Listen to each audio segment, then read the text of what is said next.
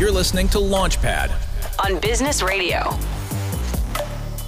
Welcome back to Launch Pad on Business Radio, SiriusXM 132. I'm your host, Carl Ulrich, and I'm thrilled to welcome our next guest, Alex French, co-founder and CEO of Bizzy Coffee.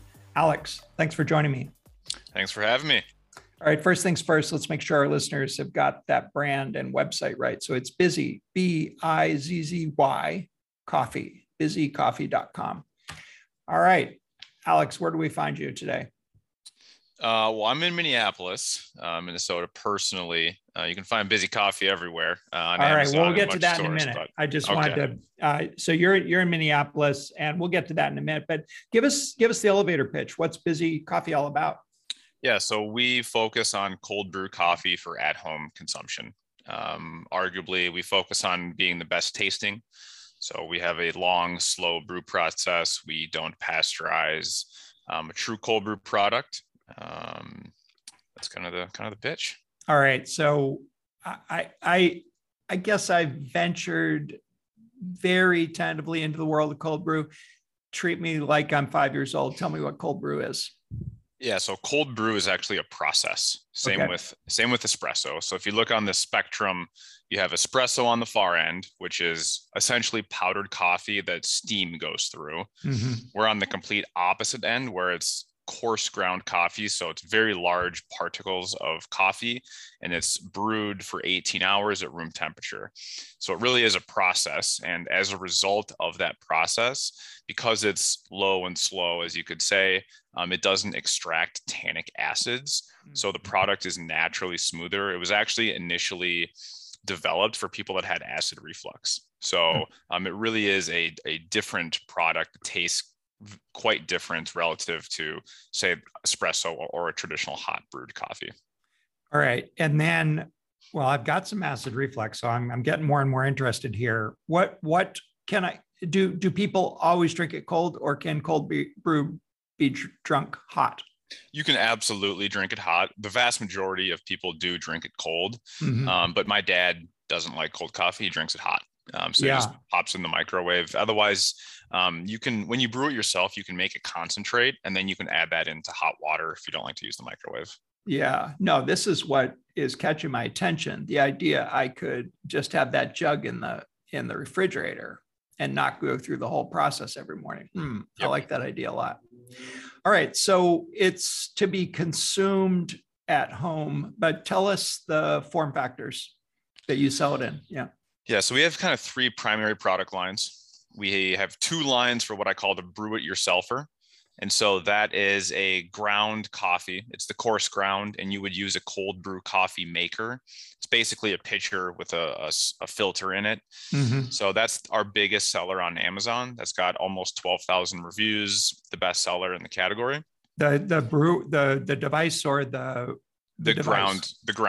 Oh, the grounds. Yeah. Okay. Yeah. We try and sell is the consumable product. Okay. Yep. And so we have that product line. We then have a line called a brew bag, which is, you can brew it in anything, so you don't need the specific device. Yeah. And think of it like a multi-serve tea bag. So it brews a pitcher. Some people call it a pitcher pack.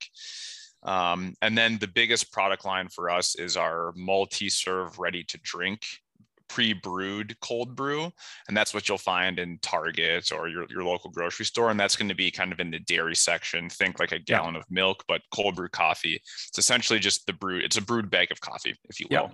Yeah. All right, super interesting. I got to go give it a try. And just to follow up on the technical question, other than the coarseness of the grind, can I just go into the grocery store and turn the dial on the grinder to make it more coarse, or is there something else that's special about cold brew coffee? Yeah, so you can do it that way. Mm-hmm. What we've found in all of our research is the grinder actually matters a lot. Without getting too technical, the grind size is extremely important. Smaller particles of grounds get over extracted, big chunks get under extracted.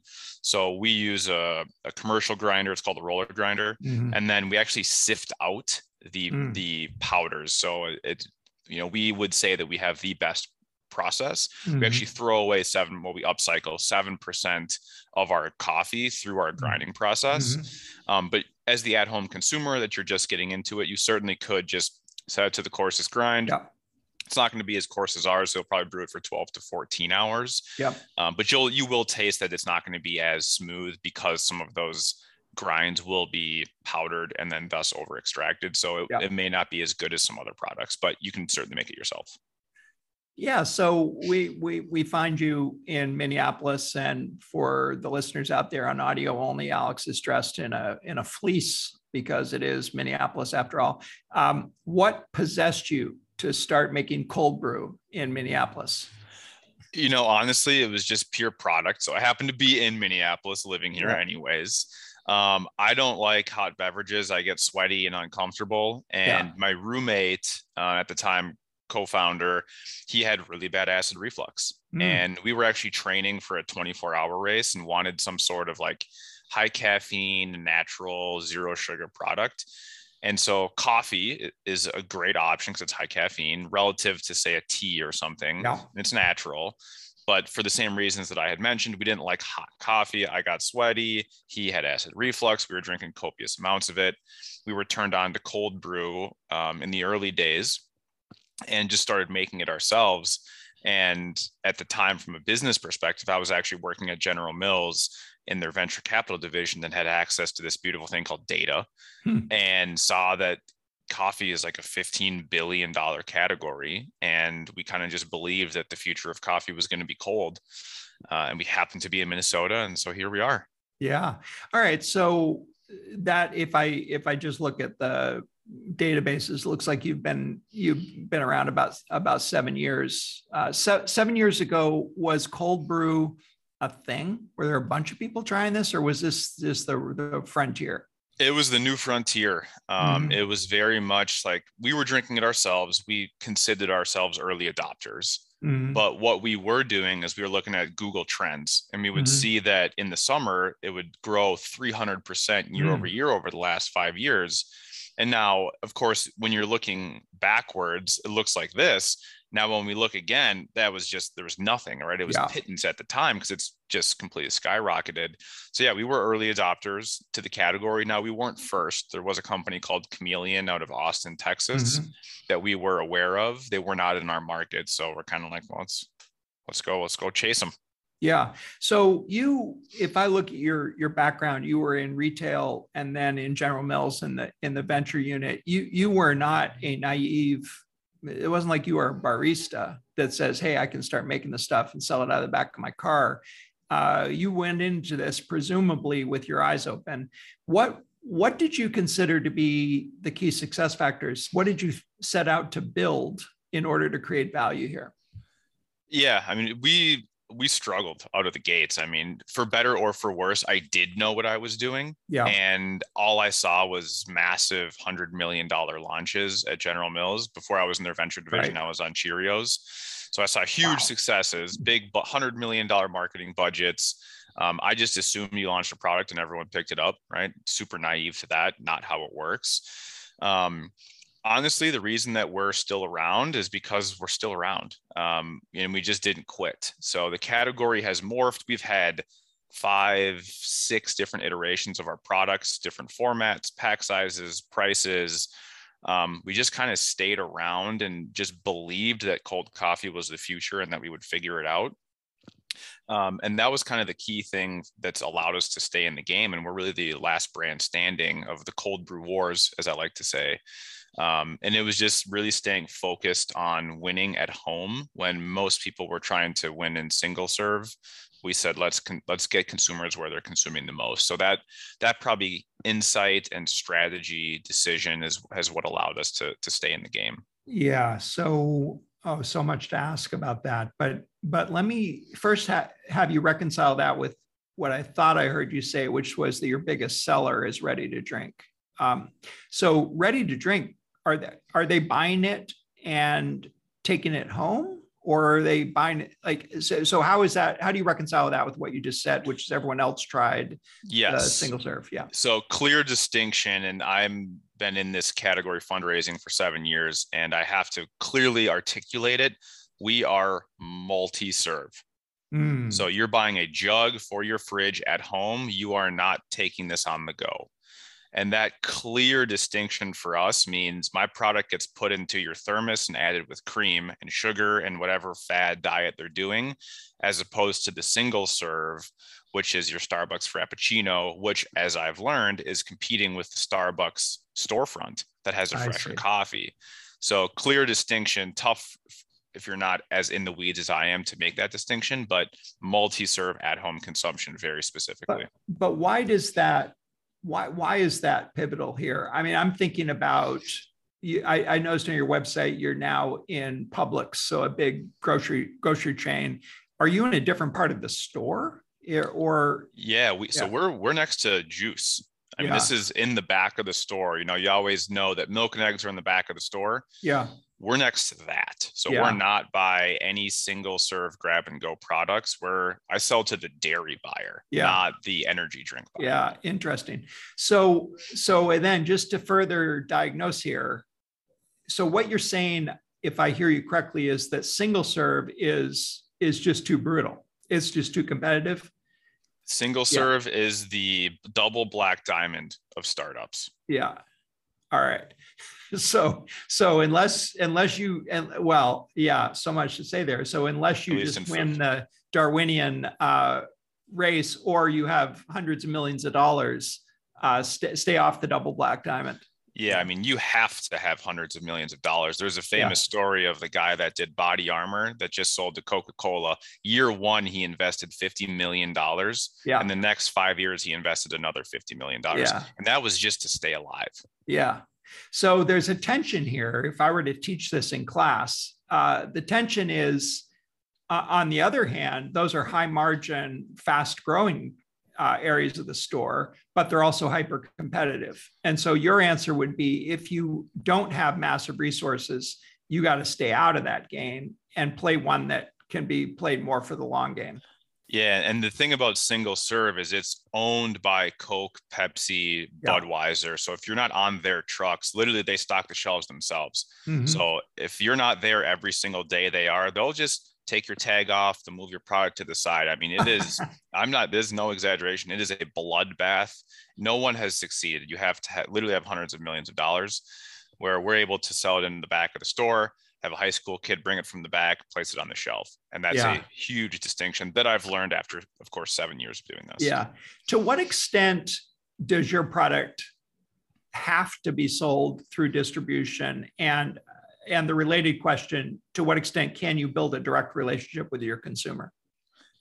So what the margins don't allow us to do it, right? The unit economics of shipping a large, low priced product, we're $5.99 for a 48 ounce bottle. That thing's almost 4 pounds. Yeah. So for us to ship it direct, there's just no margin. For us to make money, we have to sell a truckload, a literal truckload to a distributor. And then if we don't do, even if we're doing a half truckload, I'm losing money. So we have to go through distribution just by the nature of our refrigerated business. So as you could imagine, freight and fuel is killing us right now because that's such a big cost for us because of the weight. It's cold chain. You've got chain the whole way. Wow. Yeah. Okay. I see. If you're just joining us, you're listening to Launch Pad on Business Radio, SiriusXM 132. Today, I'm joined by Alex French, who's the co-founder and CEO of Bizzy Coffee. Alex, say just a little bit more about the logistics. I'm pretty curious. So you're moving a lot of water around, and it's not super high priced. So does that mean you have to be?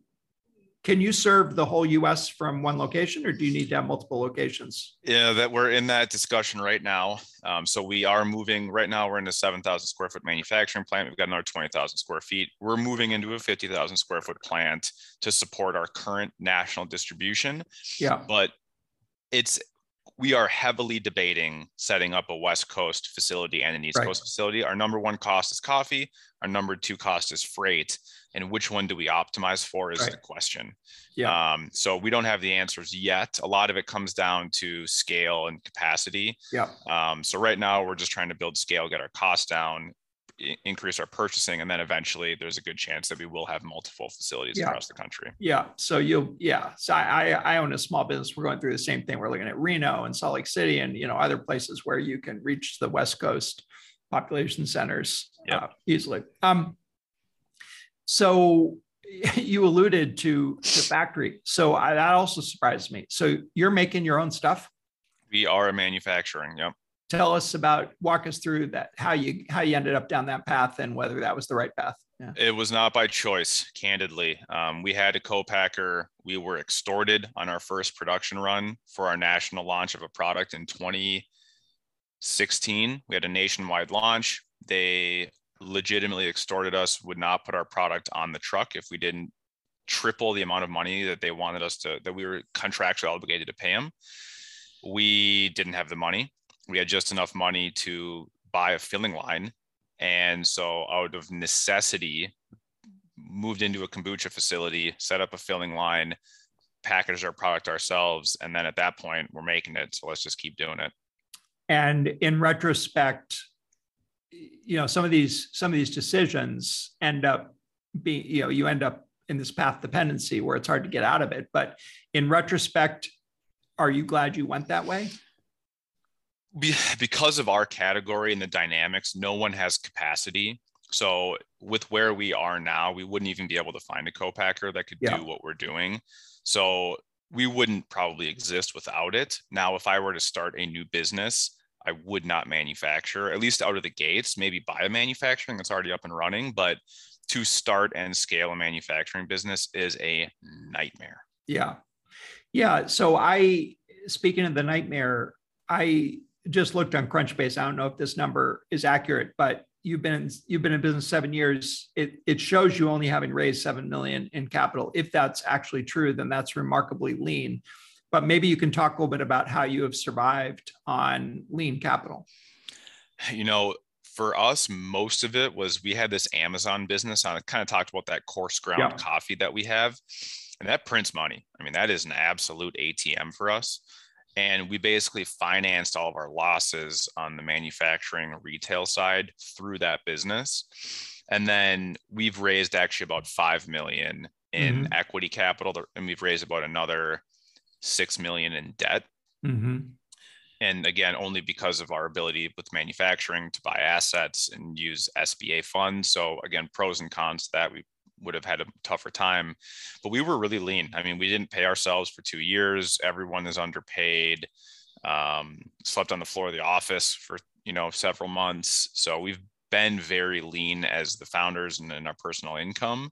And then we've just been extremely diligent on payment terms with our vendors and what we get from our customers, because Amazon pays you in 14 days. Yeah. We're net 30 with our customers that pay us. And then we try and go net 45 with our vendors. So we're trying to play the cash flow game as much as we can.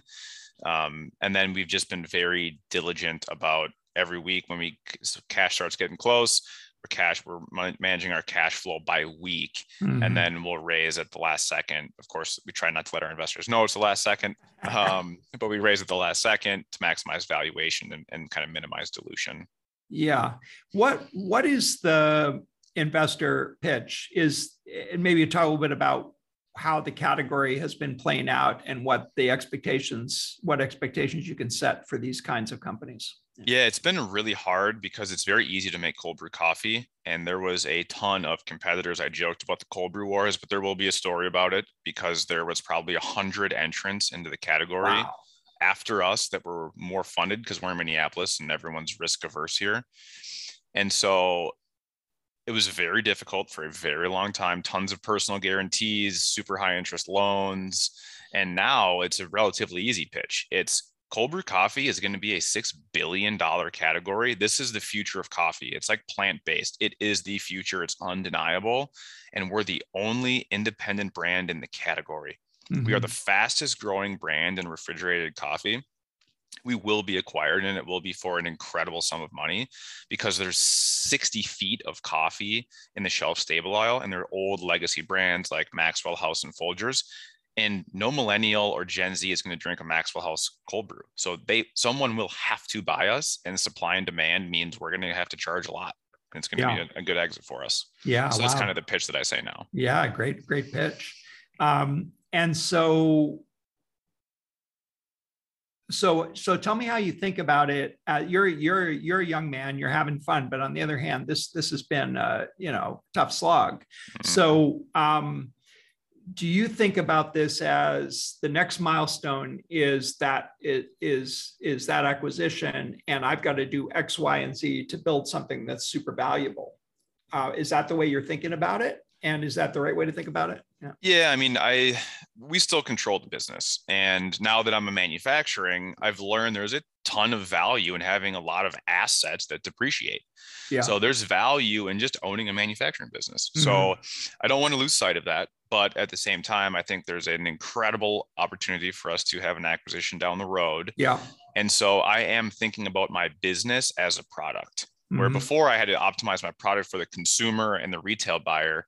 And now I'm thinking to myself, how do I build a business that becomes a product for someone to acquire? Mm-hmm. And so absolutely, what revenue do we need? Can I extend outside of coffee, or would that limit my buyer universe and make it less attractive? Mm-hmm.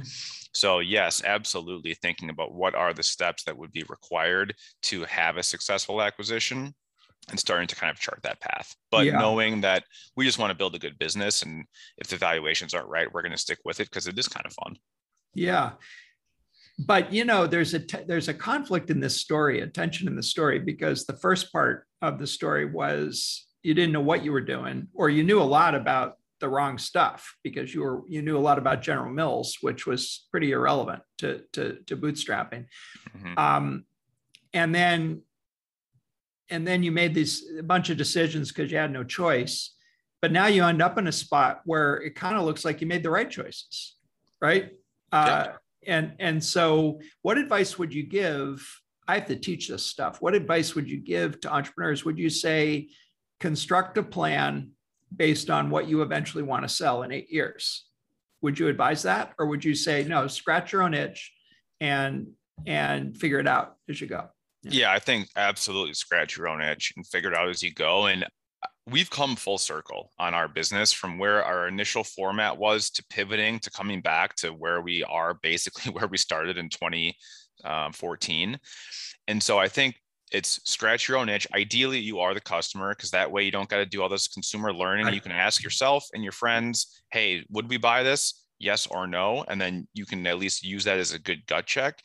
And I think it's very critical to stick with your hypothesis the whole time. Like, the reason you're starting a business is because you have a unique perspective, you have a unique insight. And as long as you stay true to solving the problem with that insight, be flexible in the solution, but be rigid and laser focused on the problem.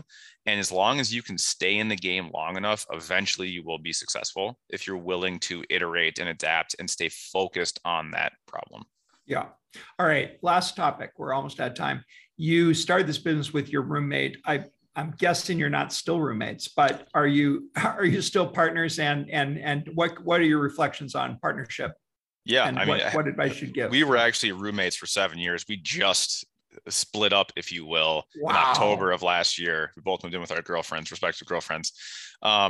We were super complementary. So that's probably extremely rare. Lucky for our investors, because we just never stopped working. No matter what we were doing, we were talking about work and the business. So lucky for them. Your business partner is critical, right? It's like a marriage. You're signing contracts is probably more structured than a marriage is, candidly, and higher risk. So I think that you have to choose very carefully, make sure they're complementary. But yeah, we work out together all the time. We're best friends. We grab beers, still shoulder to shoulder on this one. Wow. That's a great story. I'm so happy to hear that. Thanks. That's awesome. All right, Alex. Well, I think we're going to leave it on that upbeat note. So thanks so much for joining us. Where can our listeners learn more, and where can they find Bizzy Coffee? Yeah, find us at bizzycoffee.com. Otherwise, you can find us on Amazon, or hopefully you're in your local grocery store in the dairy aisle. Yeah, and it's Bizzy, Bizzy, bizzycoffee.com. Just remember, Bizzy Coffee for busy people. All right, there you go. All right, thanks, Alex. Thank you.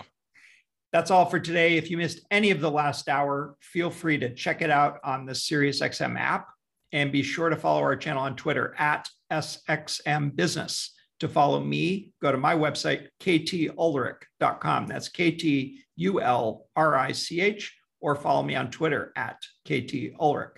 I'm Carl Ulrich, I'm a professor at the Wharton School of the University of Pennsylvania, and you've been listening to Launch Pad on Business Radio, SiriusXM 132.